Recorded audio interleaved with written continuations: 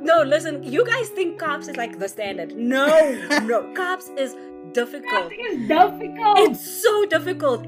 I think that is the assumption, that we brown and colored people across the land, we sound the same, we talk the same. But I mean, I love that the three of us are here now, from elders from the Northern Cape, from Cape Town, and we're confirming it's not true. It's not true.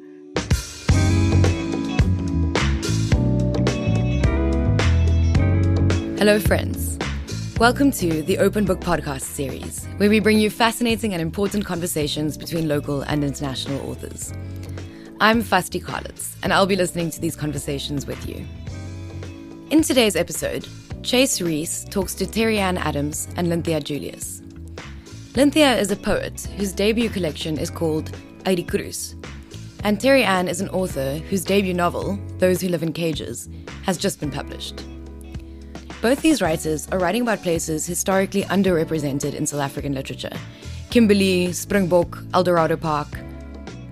This conversation explores what it's like to write about one's home and the complexities and joys that come from making one's community and lived experience visible through art, as well as about coloured language and culture in different parts of South Africa.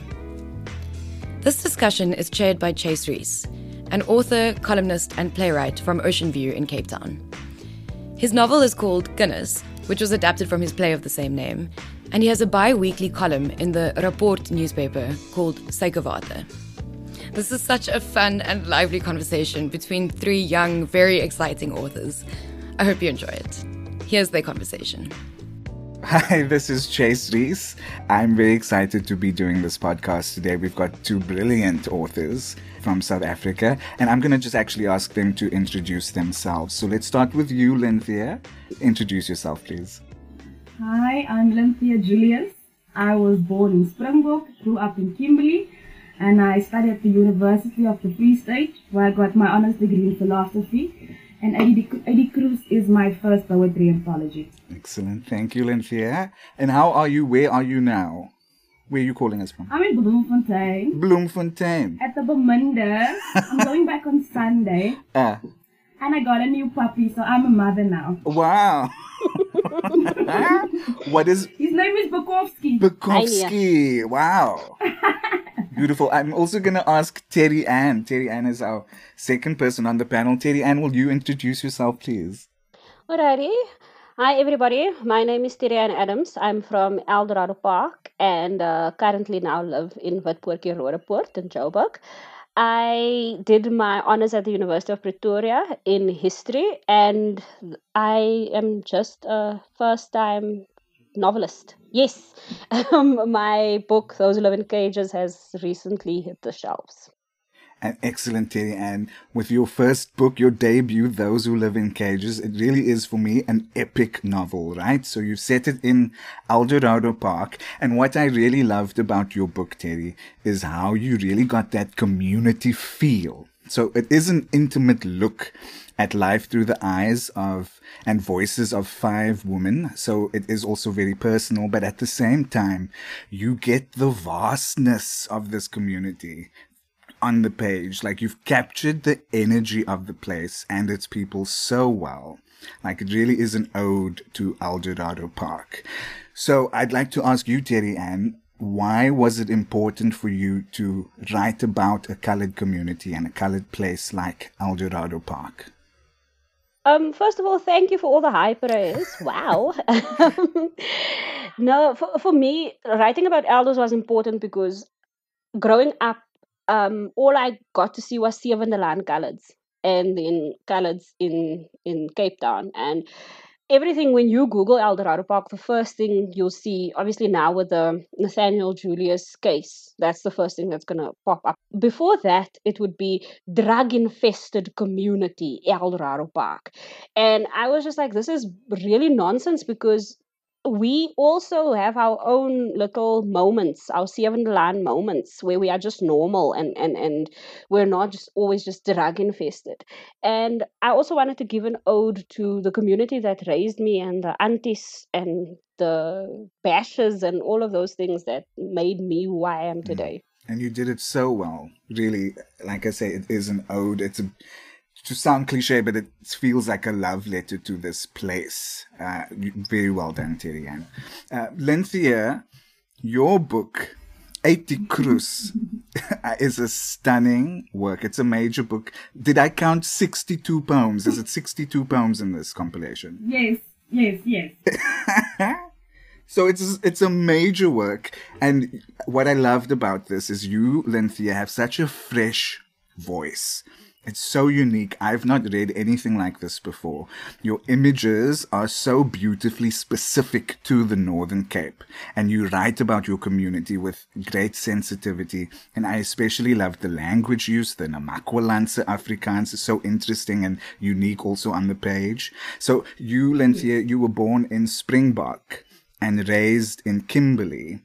Tell us about some of the ways that those places influences and how they influenced your work. I used to cry a lot when I had to come from my grandma's house from Springbok to Kimberley. I did not like the place. I did not like the Afrikaans. It was lelike Afrikaans. But for me, the Namaqualand was freedom. You can play in the field, you can climb on the mountains, you can go to the beach, and then you come to Kimberley. It's so in between, like you don't exactly know what's happening there. And then in my one poem, I say, I'm too city for Springbok and I'm too Nama for Kimberley. So I had this difficulty fitting in these two places. But then I learned to embrace them both. And I can also now use the Kimberley Afrikaans, which I grew to love because that's how my brother speaks now. That's all he says. And you know, okay, this is Kimberley. And then in Springbok, you say, then you know it's Namaqualand. So those two worlds, I wanted to bring them together. And you did that so well. I really love both of your books so well. And I just want to carry on with something that you said now. I think it's quite common for a lot of people to not really like the place that they are raised in. Like we often hear people say, I just want to get my matric and leave, you know. I hate this small town. Let me get away. I certainly had that same thing. And I did. I finished my matric and I left and I went to go study at drama school. And it was in my second year at drama school where we did the Afrikaans production that year was Adam Small's Kana Heko Hestu, which is a brown writer writing about a colored place in a colored, language. And this was the first time that I'd ever encountered Adam Small's work, which in itself is a shame because we should be learning about that man in creche already. So waar. But anyway, so I wasn't a big lead role in this play. I was second year, so the fourth years got all the lead roles. So they had to, the main actors got to work with Adam Small's characters because that's what he wrote on the page. Whereas me, I was a background extra. And that was actually very interesting because my task was I had to be different people in the community. Just literally in the periphery. And so to do that, I had to look back at my own community that I had left. So, I'm leaving, but I had to now look back at my own community and look at the people in the streets, the people that were in the periphery of my life, Uncle Ivan across the road and the shopkeep and the boys playing Kennech in the street. And I had to sort of embody those people and transplant them onto the stage. So in doing so, I could finally recognize the beauty, the artistic juice from my community, the characters that are so interesting, the language. And it really took moving away from the place for me to really fall in love and appreciate the place. And Lynthia, you write about something like this in your poem, Die Intellectualisme van Goed. So in the poem, it's a beautiful poem. And in it, you say you're sort of not at home. You're in a sort of intellectual space and you are so sick and tired of these Chopin sensitivities and philosophers like Foucault and Mbembe and Chomsky. And all you really want to do is go to the Northern Cape, to your mother's house in Javel Flukwa. You want to hear Namakwaland swear words and Nama music.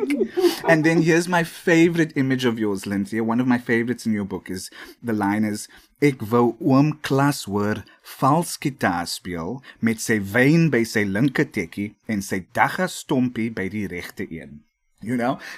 I love that image. But my question for you, Lynthia, is when you were in the community, before you sort of left, to these intellectual places. When you were there and you saw an image like this man sitting playing false guitar with his dacha and his wine by his feet, were you able to recognize the poetry in that image or in that person, that sort of image at that time, or did it take having to leave the community for you to be able to recognize that sort of beauty and poetry? It took having to leave because I used to sit there and think, oh, there's no hope for him. His wife says, hy was 'n eeu van gelus, nou sê hy ewige las. And you just think there's no hope. He smokes dacha the whole day, he drinks, he doesn't work. He works now and then, so you think, life is never going to change for some of us. But then you go, because I first went to study Potchefstroom. And then you realize, these are not my people. Yes. That's art in itself. I missed listening to him, just sitting there. Class. And he's always singing gospel, but he never goes to church. And that's the things you just love. Yeah. I will not trade for anything. Like if I go to my grandmother's house now, I'll just sit there and listen to him. That's all I do. Because he's an artist. He's art. And it took going away to realize that what you really have there. I love that. Very nice. Let's talk a bit about publishing now, because we've all got our books out. So when I got my contract for Kinders Thai contract 3 years ago, I sat with that contract for so long because I wanted somebody to check if it is a legit thing, is it a good deal? But at that point, 3 years ago, I had not honestly met an author with a book in my life before. 3 years ago, I knew no other writers with books who could check my contract, and I actually had to get an entertainment lawyer to look through it. Now, 3 years later, it feels like Amal wat ek ken het 'n book. Everybody has a book, which is marvelous. Yep. And it's not just, so I know so many authors now, and of course it's because I'm in the industry, so I'm meeting new authors, but I'm talking about people that I've known for years. People like Mia Ardern and Bianca Flanders. I've known them for 13 years. And Kelly Eve Koopman and Kim Van Vogel. We've all got these books now. And so, Terry Ann, do you think that there is an expansion of colored voices? Are we at the beginning of a colored literature renaissance? I'll answer this by saying how I got poached, I guess. So when I met Nadia Gutham, who is from Jacana and who's my publisher, and when she called me into the room for, the initial, we love your work, and, you're so bar because someone's like, oh, my submission.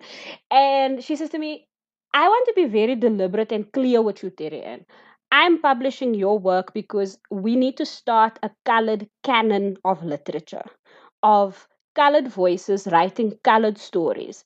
And when I got into that mindset then I started looking and I saw Mia Ardern and Kim Van Vogel and I was like, yeah, thank you, God. It's not Ronelda Kamfer and Ryder Jacobs only anymore. We've got not only just a colored boom, but we've got a colored woman boom. And for me, that is so important because I've got nieces and I've got my neighbors, something is 16 and she's at home and she's on SASA and the child's going to be on SASA and I'm ready for her to see that your life right now is art and you can take your life and there's people that can bring it out, man. I praat nou, I'm going on and on, but yeah, there is this big ass boom of colored voices, colored woman voices, and I'm so excited for it. I'm ready for it, actually. Yes, it's by time. Me too. So it seems almost like literature is moving faster in its representation of diverse brown voices, more so than maybe like film or TV or any other form. And I think it's because we don't need hundreds of people to write a book or to make a book. But having said that, it does still feel like it's a relatively small group of publishers and booksellers who are opening up this industry for brown voices. We could actually name the publishers at this point. You did. It's Nadia, it's Kwela, Catalin, and Stevlin, really. So, Lynthia, you do name this. You speak about this in your poem, Clear Kom Alleen. And in this poem, you sort of list a series of racist moments. And included in them is this line. You say, Kleer alleen kom met die dosent saam wat vir jou sê, jy moet jou werk na 'n sekere uitgewer stuur, hulle soek breinskrywers. So let me just translate that for our English listeners. You're talking about a lecturer telling you to send your work to a certain publishing house because they are looking for brown writers. So tell me about that line in the context of the poem, and what do you think about these publishing houses who are looking to publish brown writers, specifically? I actually wanted to choke that woman when she told me that. But now you can't choke a professor. So I just stood there and I thought, jy dink mos niks van my nie. You've read my work, but you just say, they're looking for colored writers, so go there. Never mind if it's good enough for all of the other publishers. Just go there because hulle soekie breiners. But the other thing that ek het 'n broertjie dood aan dit. I despise it. When you read new articles about new books coming out, like say Ryan Pedros, then you see hy kom saam met 'n groep nuwe breinstemme. Go. I'm like, don't. Stop. I made this whole white box thing and I said, ek is nie 'n breinskrywer nie. And I underlined the brain. Because stop giving my art a race. Yes, I am colored. But this book also speaks about sex, about love, depression. We all go through. So that's the thing with this whole boom and all of us writing and have our books out. It's beautiful. But now they're just saying, colored writers. I get mad. And if I could just jump in here, I understand why Lynthia feels that way, because I see it as well in the disability community. Once you exceptionalize something, you're saying it's never going to be normal. So we've got this boom of colored writers. Listen, I am within and I'm loving it. But now we need to move away from saying colored writers, and we need to just and move away from saying colored stories. I wrote a colored story. I was deliberate about writing a colored story. But I don't want a certain exceptionalism that is going to only make our work live in this box and say that our stories aren't normal. Because once you exceptionalize something, it doesn't move into the mainstream. It doesn't become ordinary. You don't get that person in a wheelchair that's an extra in Sewende Laan. No, the person in a wheelchair must have a plot, and it must be we just want things to blend, man. Yeah. Also, it could be seen as though, this sort of colored thing is almost like a gimmick. If you're writing a colored story or caps, it's like a gimmick. But actually, these books that you're reading, our 3 books, if I say so myself, are brilliant, and they stand up against any sort of other language. The story is there, the characters are there. Like, we know how to construct a good book. The race of the characters or the race of you is actually irrelevant, in terms of comparing it to all the general literature scene. I'm going to actually ask you to both read a bit from both of your books. So I'm going to let's start with you, Terry Ann. Could you read for us from page 136? It's Kaylin. Let me just give some context. Kaylin is one of the characters in Terry Ann's book, and she's young, she's in matric, and she's quite vase, she's quite wise of the world. So Terry Ann, let's hear what Kaylin has to say. I'll start from the beginning of where she speaks. And the context of this is that Kaylin is a middle class girl in a working class world. So she says, I learned from my father that Elders was founded in the mid-60s. It's no surprise that there aren't a lot of people that are from here. Everyone has a home to go to, a story about where they're from. I really like that. It adds character and mystery to the place. Some people moved here voluntarily, but others were thrown here as a result of forced removals. Nobody really talks about that around here. I had to ask my father about it after reading something in the library. The schools don't teach colored history. Let's be honest. The schools don't teach these things. They don't tell us anything. It's not just the forced removals. They need to teach us about slavery and the dop system. They need to tell us about Ashley Kriel, Chris van Wyk, Sophie de Bruin. Not everyone has a father that knows these things. Stunning. Stunning. So true. So to the point. Love it. Thank you, Terry Ann. Can you tell us a bit more about that that piece that you just read there now, why was it important for you to write about these people? I must say their names again: Ashley Kriel, Chris van Wyk, Sophie de Bruin. Why was it important for you to put their names into your work? So for me, I only found out about my slave heritage when I stepped into the University of Pretoria, second semester history. And it was a white professor who started her lecture by saying Cecil John Rhodes was a visionary. By the way, that's how she started the lecture. Hey. Yikes, I know. Then she goes and she starts speaking about slavery. And that is the first time, and this, I am 20 years old. I've been colored all my life, and I only hear about slavery in that setting from that person. And it woke up something in me, because that was the first time I decided, you know what, I'm going to now write poems in my language, in the way we speak it at home. Because I don't want my sister, who's 10 years younger than me, to wait for 10 years to go learn about her history in a lecture hall among 300 other students who are predominantly white, being the only, I think we were 3 colored children in that class, from a white woman who believes that Cecil John Rhodes was a visionary. And that's what sparked everything. And I chose Chris van Wyk because he's from Riverlea. And my father's family is from Riverlea, and Riverlea is in Joburg, and nobody knows about Riverlea.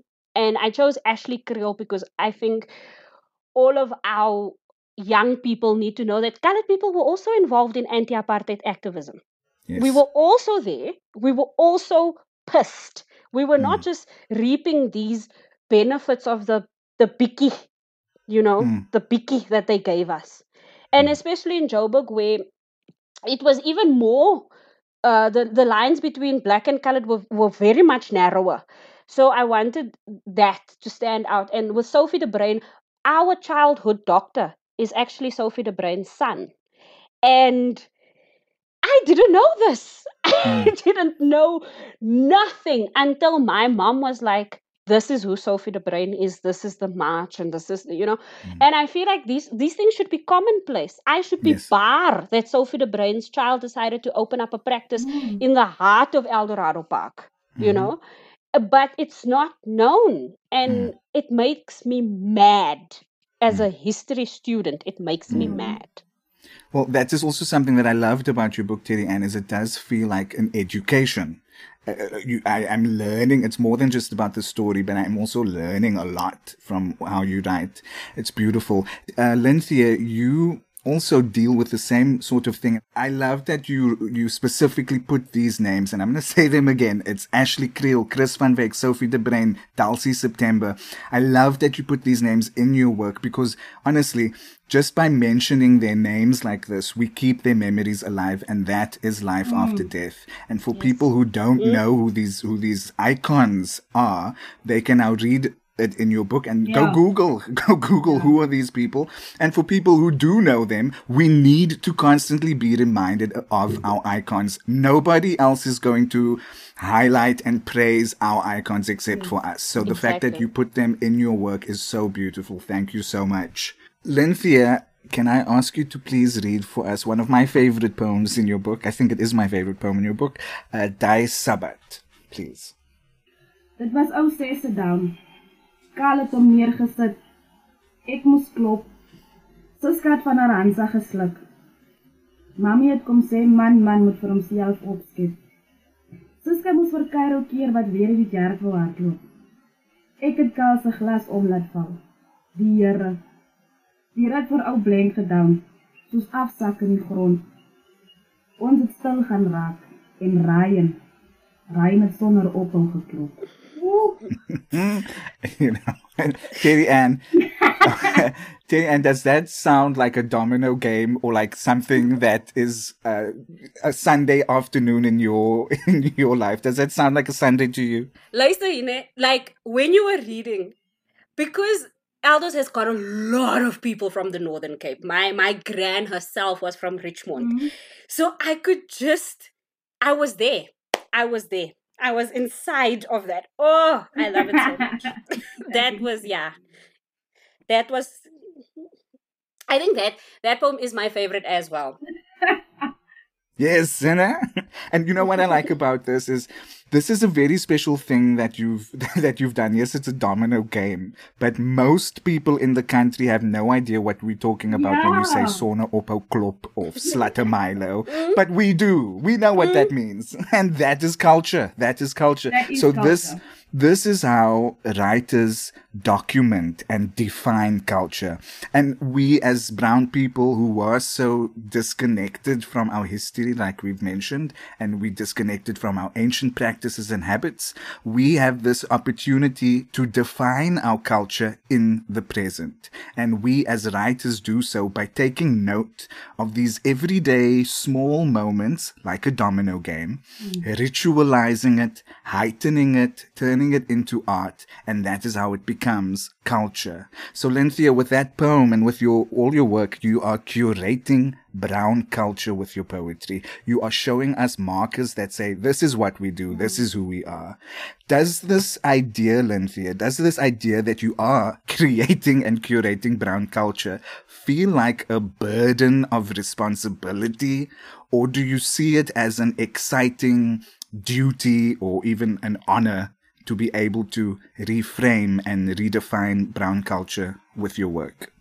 I wouldn't see it as a duty, but people, when the first report came back from the first, what is a keerder in Engels? In any case, so he said die dogge ringskatte rol van die breinvrou, and I'm like, I never thought about this. But as you mention it now, you later see, oh, my dominoes, ons allemaal klop, we all klop. We have the intellectualism van goed, and then it gets me excited. So you can share, you're going to see, oh, well, you're not going to find any colored person who doesn't know how to play the game dominoes, or they know about it. And even like you get angry, it's just a thing, you get excited. But it's not a burden for me, it's just being honest in your art and showing to other people, this is my life and this is what I am. Beautiful. And I think because there are so few voices at the moment, specifically representing, or not even representing, writing about a place like the Northern Cape, it does almost feel like you are representing, an entire community, But I'd like to ask you, Terry Ann, with your book, one of the first things you notice when you read your book is the style. And it's quite experimental in how you wrote it. Like, it starts off with this sort of almost poetic narration, which goes throughout the book. Then you have your 5 lead characters who speak in first person, but some of the characters' words are written as diary entries, some are sort of phone conversations, and often the reader is privy to only one side of the conversation. So you've made some very exciting and interesting writing choices. Can you tell us a bit more about your writing style in your book? Yeah, man. I in third year, I decided I wanted to write. I got this fascination with soliloquies and monologues, and I thought, oh, I'm going to be a playwright one day. And I wrote this little short story collection about a girl who fell pregnant, and everybody's opinions about this pregnant colored girl. And it even included a conversation between 2 white women on the bus about how this got it. And then when I decided I'm going to write a novel, I was like, I really liked that. Hearing stuff only from one side and you then making up your conclusions. Because is that not how it goes in the community? Is that not how it goes in the street? You didn't even say nothing matters. Kyk daar, Steine se kind, Poppy se kind. Sy het van die varsity afgekom en kyk nou, hou sy vas so ou gat. And that is now you don't ever get to say anything about yourself. Everything is always said about you in the community. And I wanted to almost do an inverse of that, where these women, they are speaking about them for themselves for the first time ever, especially in a character like Janice, who is your statistic. A person like Janice in the community would never speak for herself. You'd hear about Janice. You'd hear about how jags she is. You'd never hear from her. So I really wanted to bring that out in my writing style. And I'm not going to lie to you, I didn't know how people would receive that at all. Well, it's an interesting, very interesting reading experience. But also, you've made the sort of men, or the male characters in the book, they don't really sort of speak for themselves. You know, they are also, their stories are also told through the voices of these women. Tell me about that choice. So that was also very deliberate, because I feel like you know Uncle so and so who drinks and then beats his wife, and but you never know how it really affects that wife. And I wanted to not give the abusive character a voice in such a way that I didn't want him to be able to explain himself. I didn't want there to be that room for you to humanize him, because he is so humanized in real life that in this book I wanted people to see how it affects the woman the woman in his life, the children in his life, from their perspective and their point of view. And also the other male characters, I felt like in fiction we have women rarely saying anything, so why don't we just have men rarely saying anything? Like, let's try that out, let's see how that goes. Yeah. I love that. I love that. And just to carry on, this domestic violence plays a large part of Bertha's story in your book, for example, Terri-Ann. But Lynthia, you also write about that same sort of gender-based violence in poems like Swyg in your book. I write about this violence in Kinders, and over 60 years ago, Adam Small wrote about that same abuse in Kana Ekohestu. That's over 60 years ago, so it's a testament to how persistent and chronic this toxic masculinity disease is in our community, but also just in our country as a whole.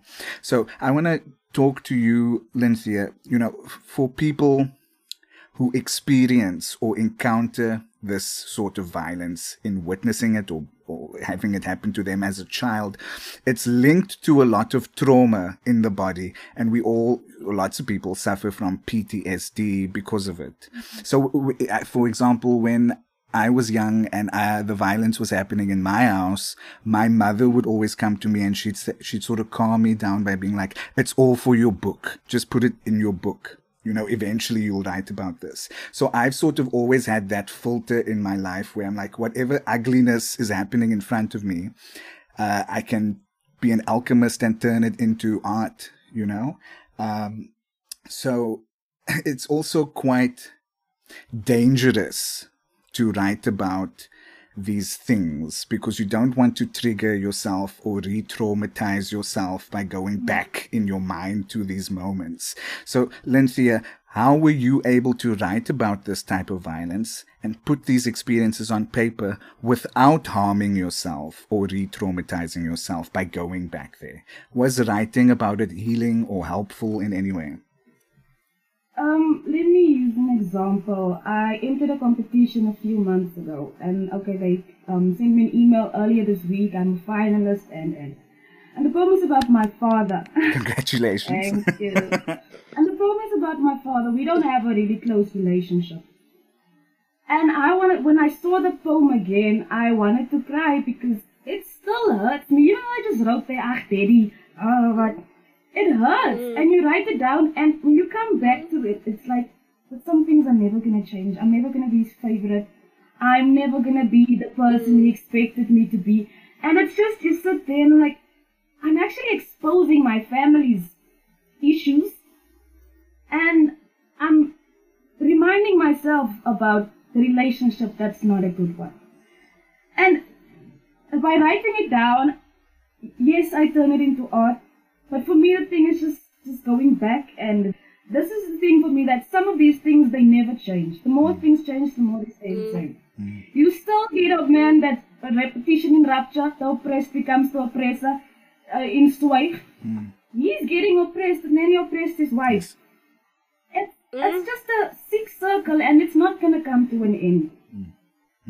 So, I mean, practically, when you do write about it, do you do anything to sort of Like, do you maybe light a Miang stick?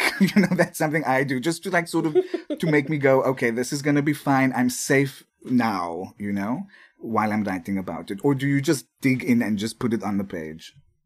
The nicotine is a good thing, Yeah. Calms me down, and also in Vino Veritas. I'm just kidding.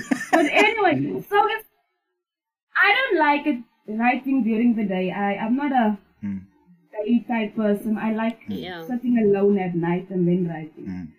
And that's my process.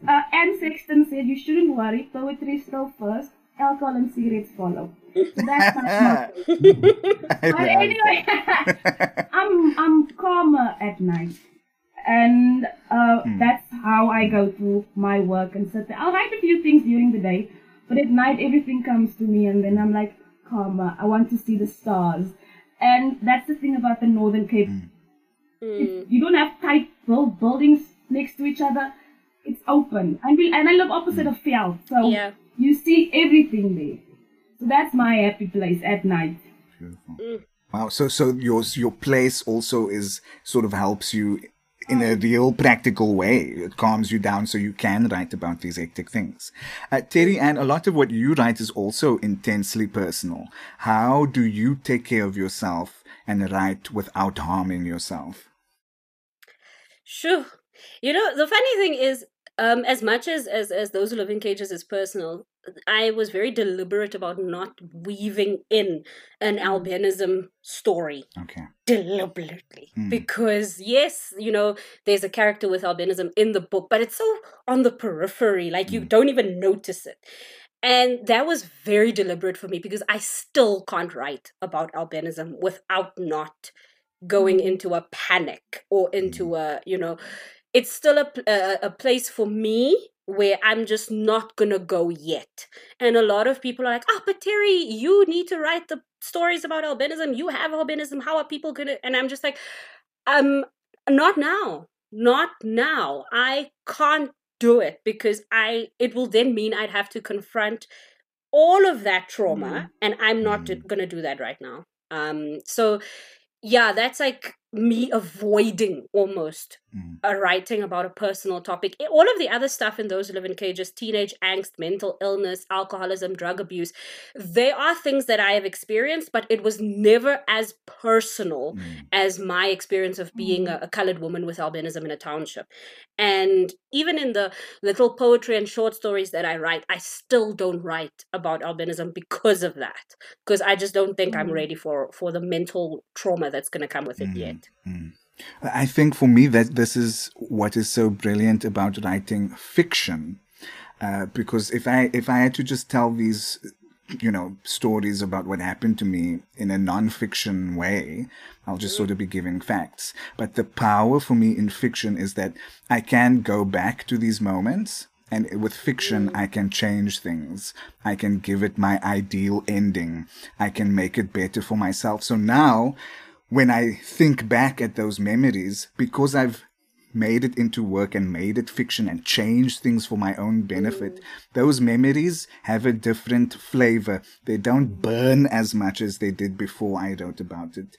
The flame is of course still there, the pain is there, but it's much more like a cooler experience. So I think, I don't know what I would be doing if I didn't have writing and fiction to be able to deal with all the shit. So true. And I also have a good psychiatrist. That's the secret. A good psychiatrist, yes, professional help. I'm in the search still.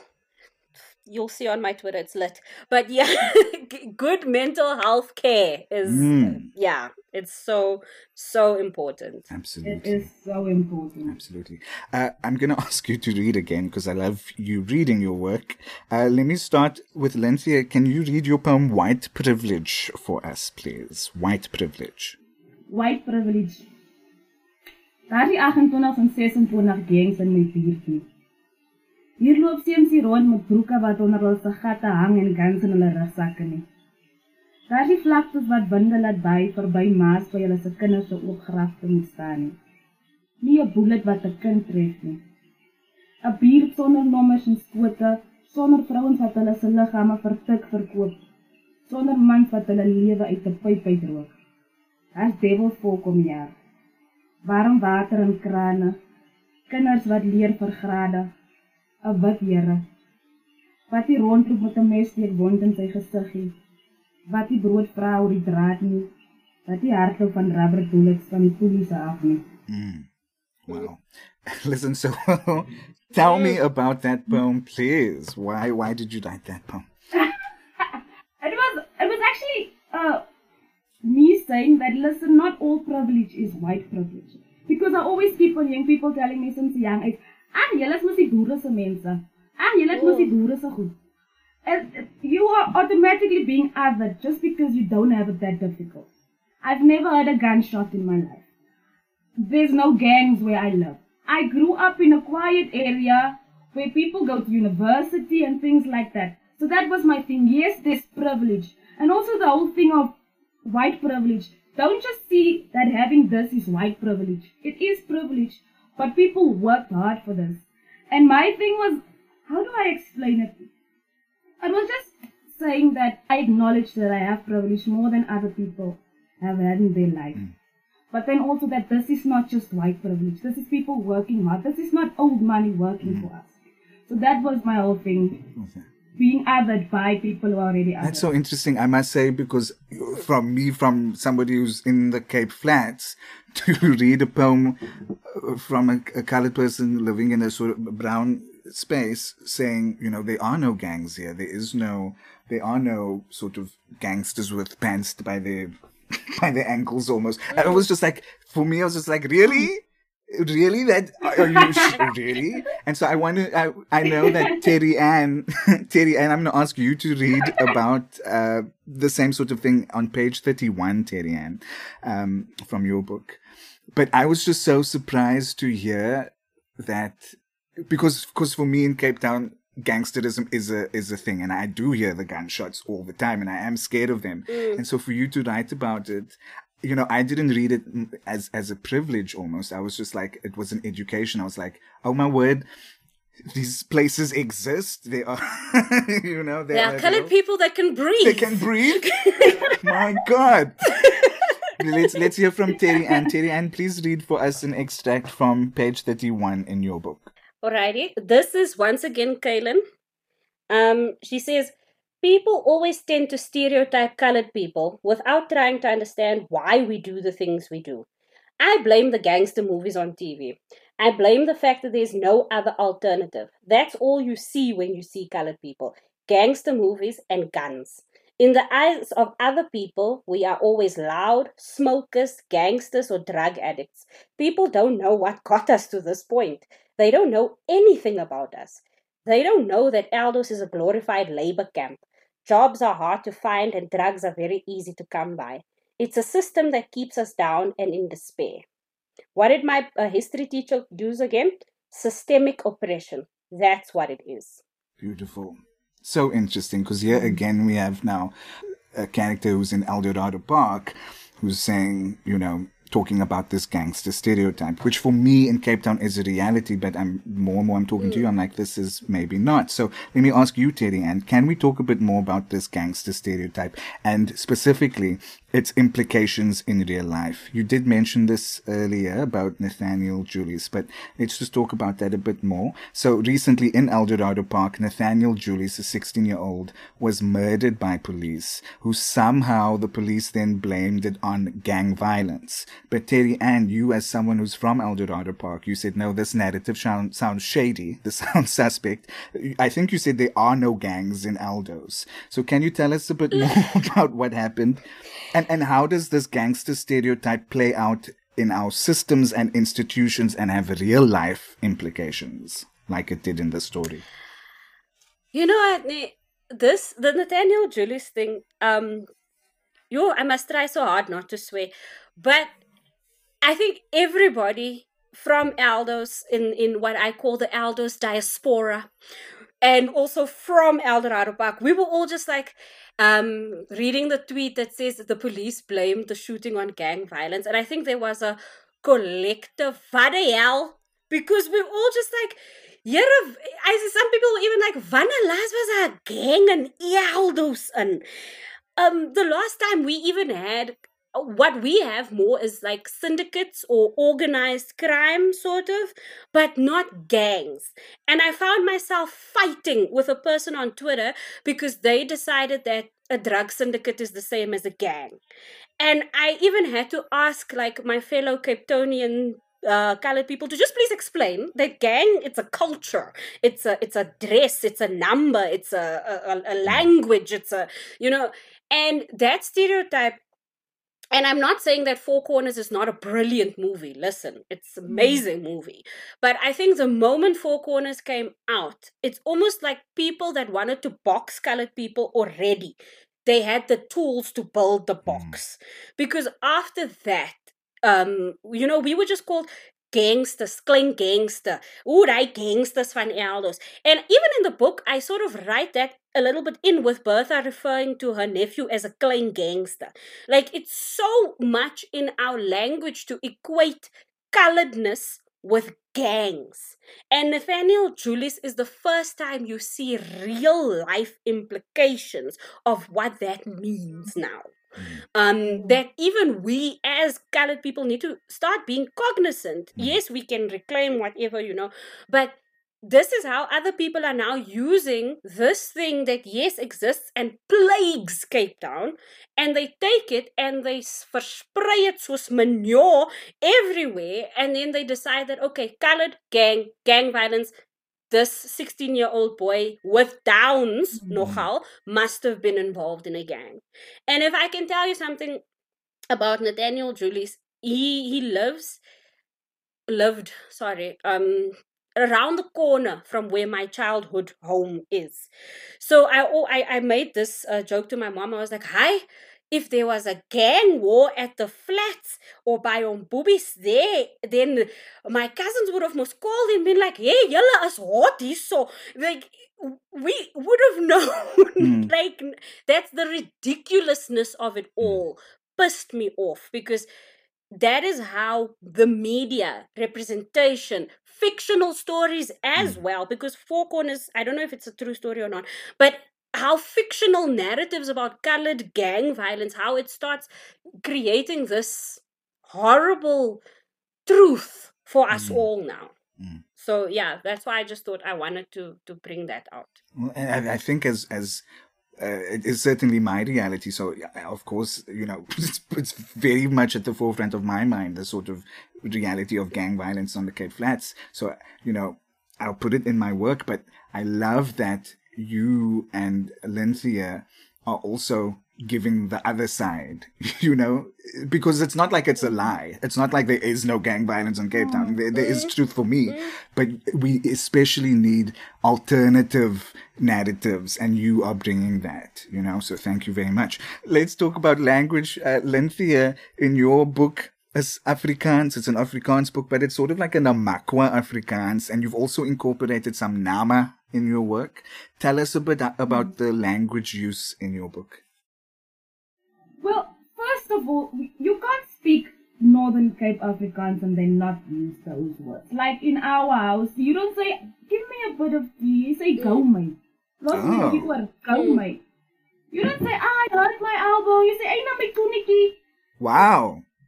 If someone's dirty, like he hasn't taken a bath in a long time, you say, oh, I do, like. That is incredible. Wow.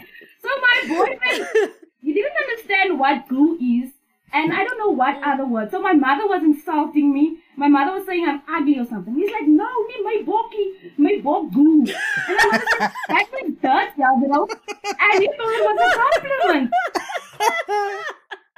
But that's the thing. The way we speak our Afrikaans, you can't. Come up, bro. You can't use Afrikaans from the Northern Cape, where I come from, and then not use Amawa. It's just part of the dialect. So interesting, because I've never heard that. And I've certainly never read it on paper. And that is what I love about your book, Lynthia. Like, thank you so much for putting this in the work. It's brilliant. Let me talk to Terry about language a bit. Now, Terry, in your book, on page 143, there's Kaylin, and she's talking about these people who came from Cape Town. I'm not going to say who they are, but these Cape Townian visitors are there. And she says, and I quote, she says, "First of all, I couldn't understand half of what they were saying because their accents were so thick and their Afrikaans is on white people levels and there was a lot of J going around. I should brush up on my Kaaps if I'm going to survive Cape Town." Okay, so firstly, Terry Ann, do you relate to that? Is Kaaps really difficult on the ear to hear? Kaaps is difficult. Really? Yo, listen, let me tell you, the first time I read Kaaps, I was like, what is this? No, listen, you guys think Kaaps is like the standard. No, Kaaps is difficult. It's so difficult. And whenever we've got, so there's always like these people from Cape Town coming to Elders, and whenever we've got a Cape Townian, it's like an event even. It's like, hier kom hoor eens van die kant of kom hoor praat. Because it's such a foreign concept for us just to hear the way Cape Townians speak. And it's because it's not how we speak.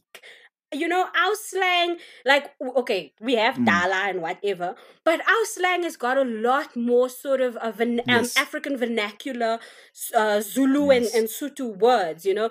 So we'll say, gaan man, you know, and with you guys, you wouldn't No, we don't have even know what that means. You know, it's to beg.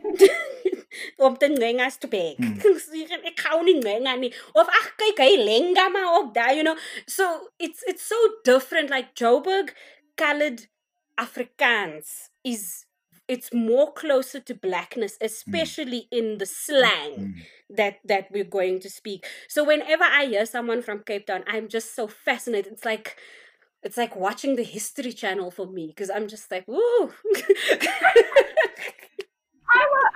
I sat around a table with only Cape Townians. I had to listen and listen. And what does this mean? Afterwards, I just agreed. I just nodded. I can't understand.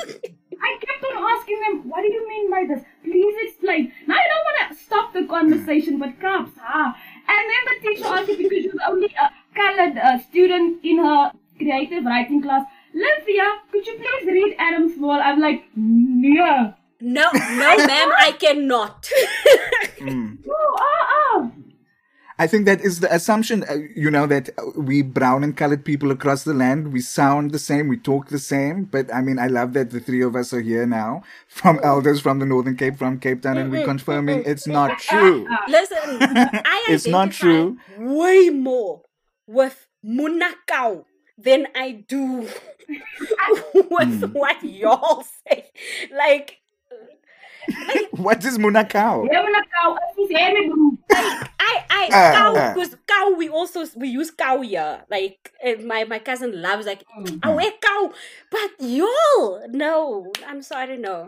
It's a different thing, which is also so interesting because reading your book, Terry Ann, you've got the character Bertha. Bertha does not speak English like the other characters. She speaks Afrikaans, but her Afrikaans, to me, although you didn't write it, spelling it in Kaaps, but that to me sounds like Kaaps. She sounds quite, you know, almost identical to a character like Ma Mary in Kinders. They sort of sound the same. So for me, reading your work and reading Bertha's language, I went, oh my word, like people all over the country speak like this, yet I still call the way I write that sort of language Kaaps. And Kaaps literally in English means Cape Town. So it is very connected to a place. Kaaps language, Cape Town people.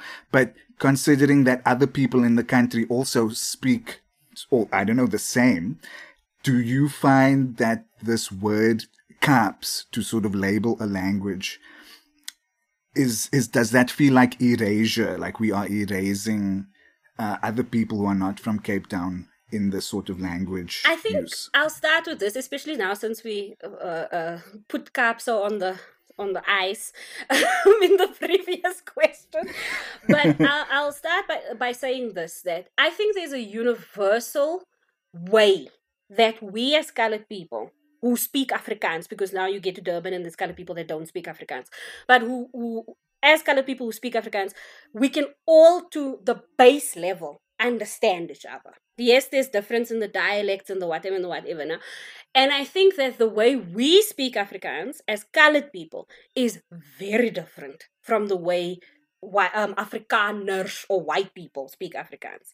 So that now being called Kaaps, it's cute, no? Because yay, finally it's not being called Buster or Kombuis or any of the other derogatory nonsense they used to use to refer to how colored people speak Afrikaans.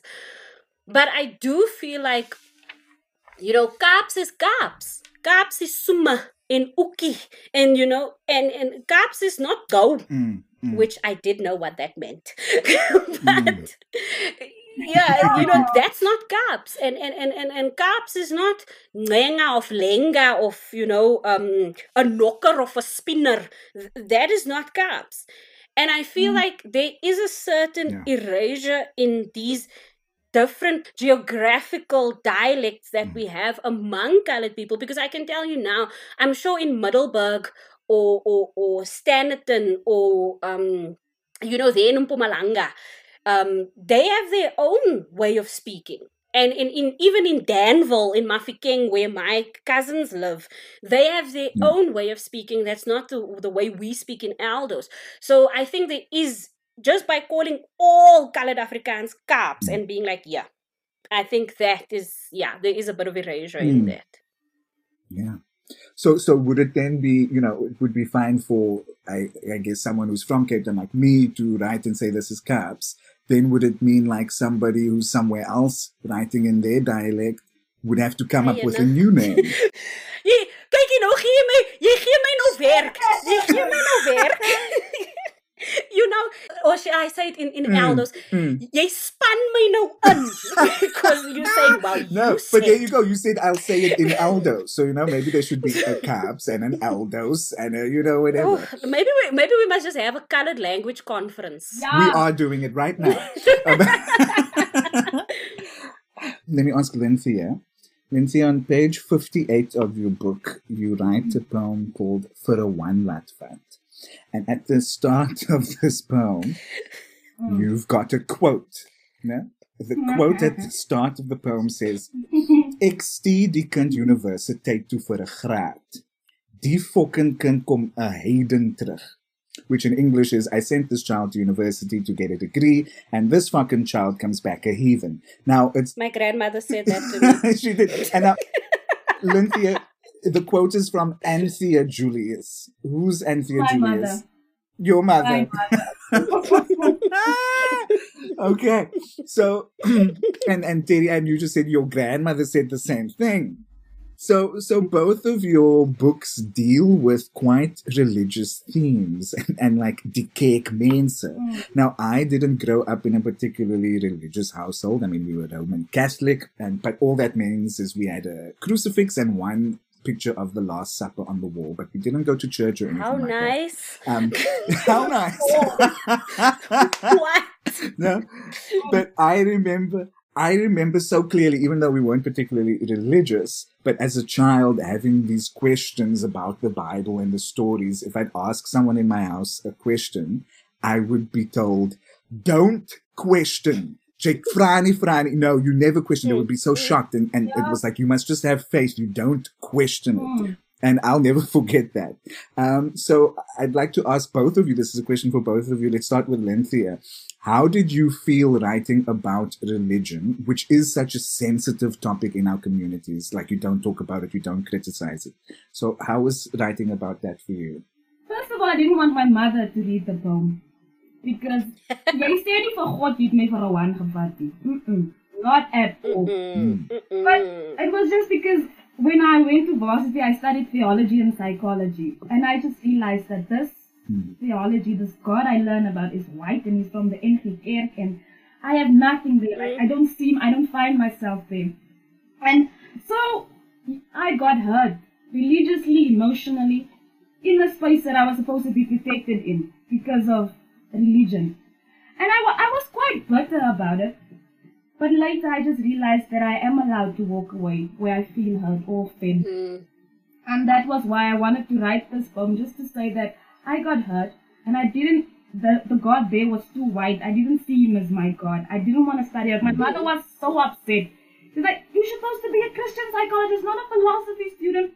But anyway, so, so that is like, you just realize, and then it's like, I say to God, my God, jy het my vir 'n wonder, but like telling him, you let this happen. Beautiful.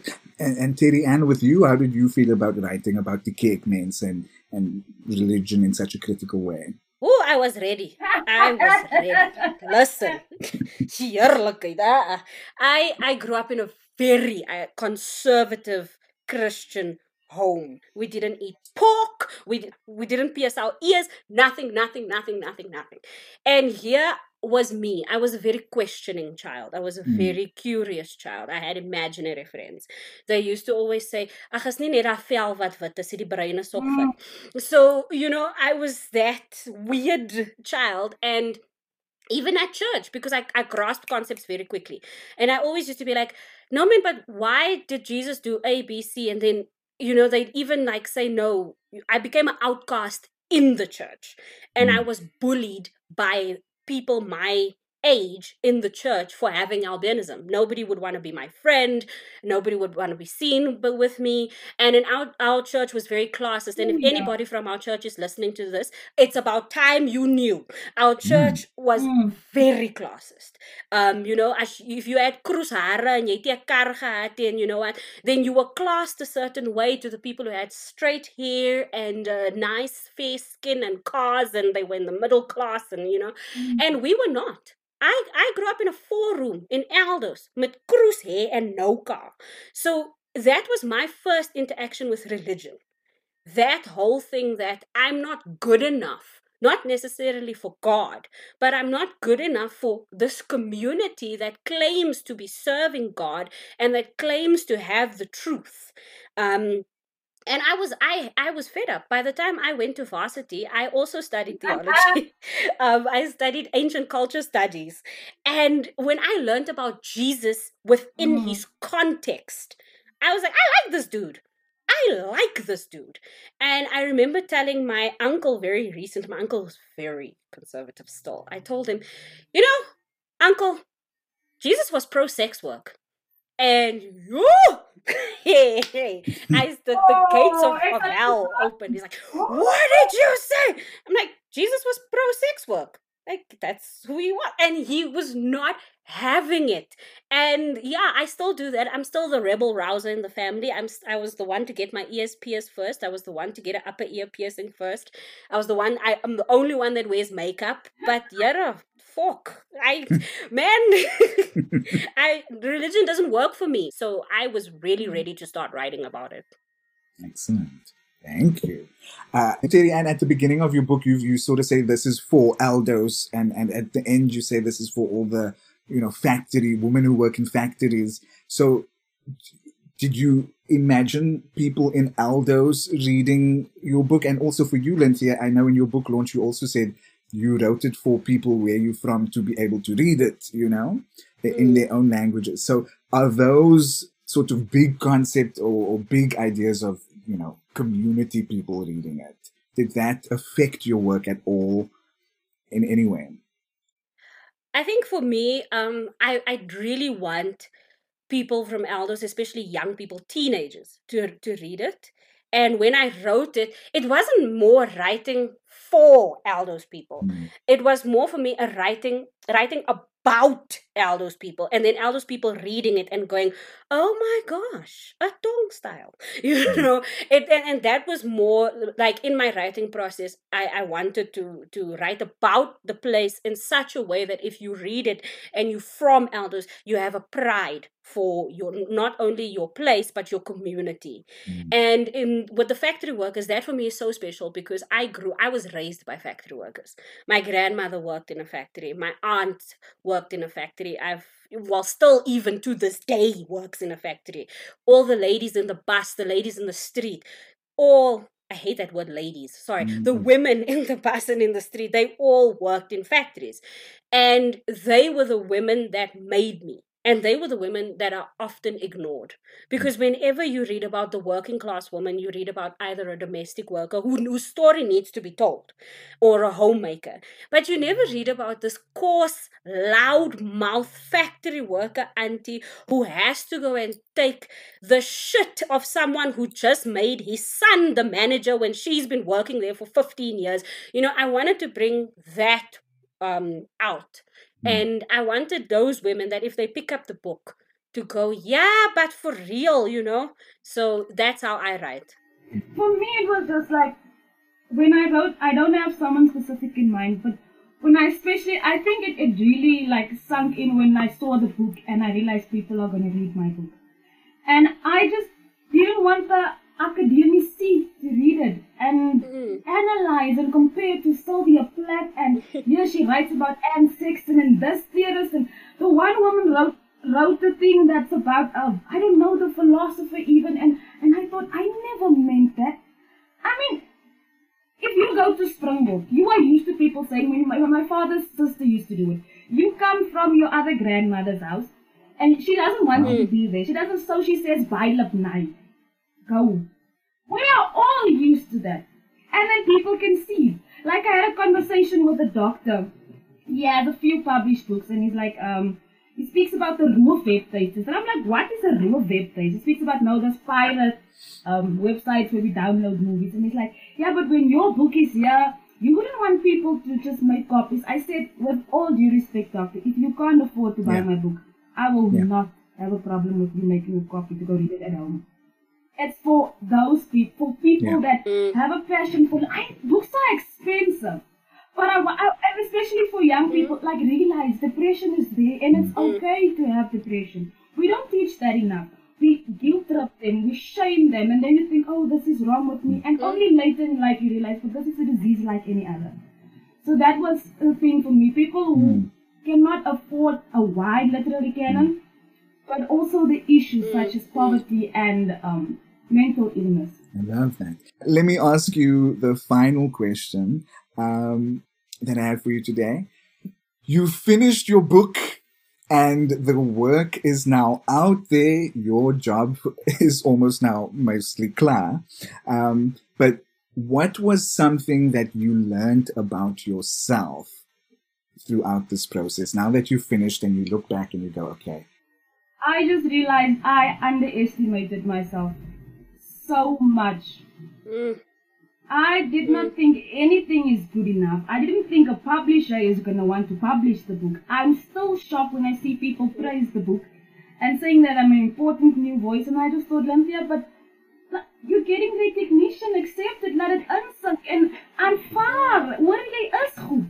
So for me, I just realized that I just have so many doubts in myself. And this just proved to me that I underestimate myself a lot. And now do you feel more like never again? Like, I'm great. No, I would say never again. But then when I look at this one, like, ek en jy gaan 'n lang pad stap. Yes. Listen. Maar laat ek sê, die boek het my binne geslat hoor. Thank you. I just have to say it. Hy het my binne geslat, man. Oh, I love that collection. No, for me, yes. This book was the culmination of every no, of every you're not good enough, of every you can't play with us anymore. This book was just that sort of F you to all of those people. And yeah, that was it for me. It was like, yeah, I can actually look back and look at everybody that teased me when I was younger and still write about them with care and not bring that out in the book, because my greatest tormentors came from this community that I wrote about with such care. And it really showed me that I didn't get over it, because you don't get over trauma, but I could at least do that F you with grace and with strength. Beautiful. Thank you. Thank you so much, Lynthia Julies and Terry Ann Adams. You have blown my mind today with this amazing discussion, and your work is so beautiful. Remember, Lynthia Julies' book is called Uit die Kroes, And Terry Ann's book is called Those Who Live in Cages. My book is called Kinders, and you can get all 3 of these books at the Book Lounge. Thank you so much, both of you. Thank you. Thanks, Chase. Thanks, Bye. Cynthia. Bye. Thanks for listening, everyone. This wraps up our 3rd week of the series, and we kick off the final week on Monday with an episode that features authors David Mitchell and Lauren Bierkes in conversation with Jen Malik.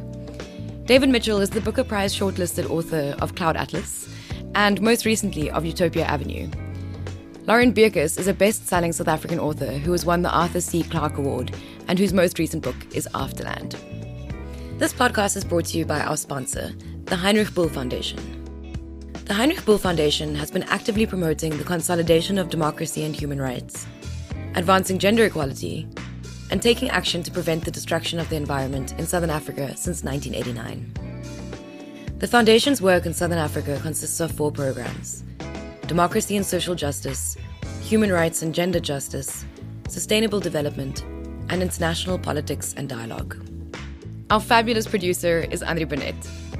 As always, I'm Fasti Karlitz, listening with you to the Open Book podcast series.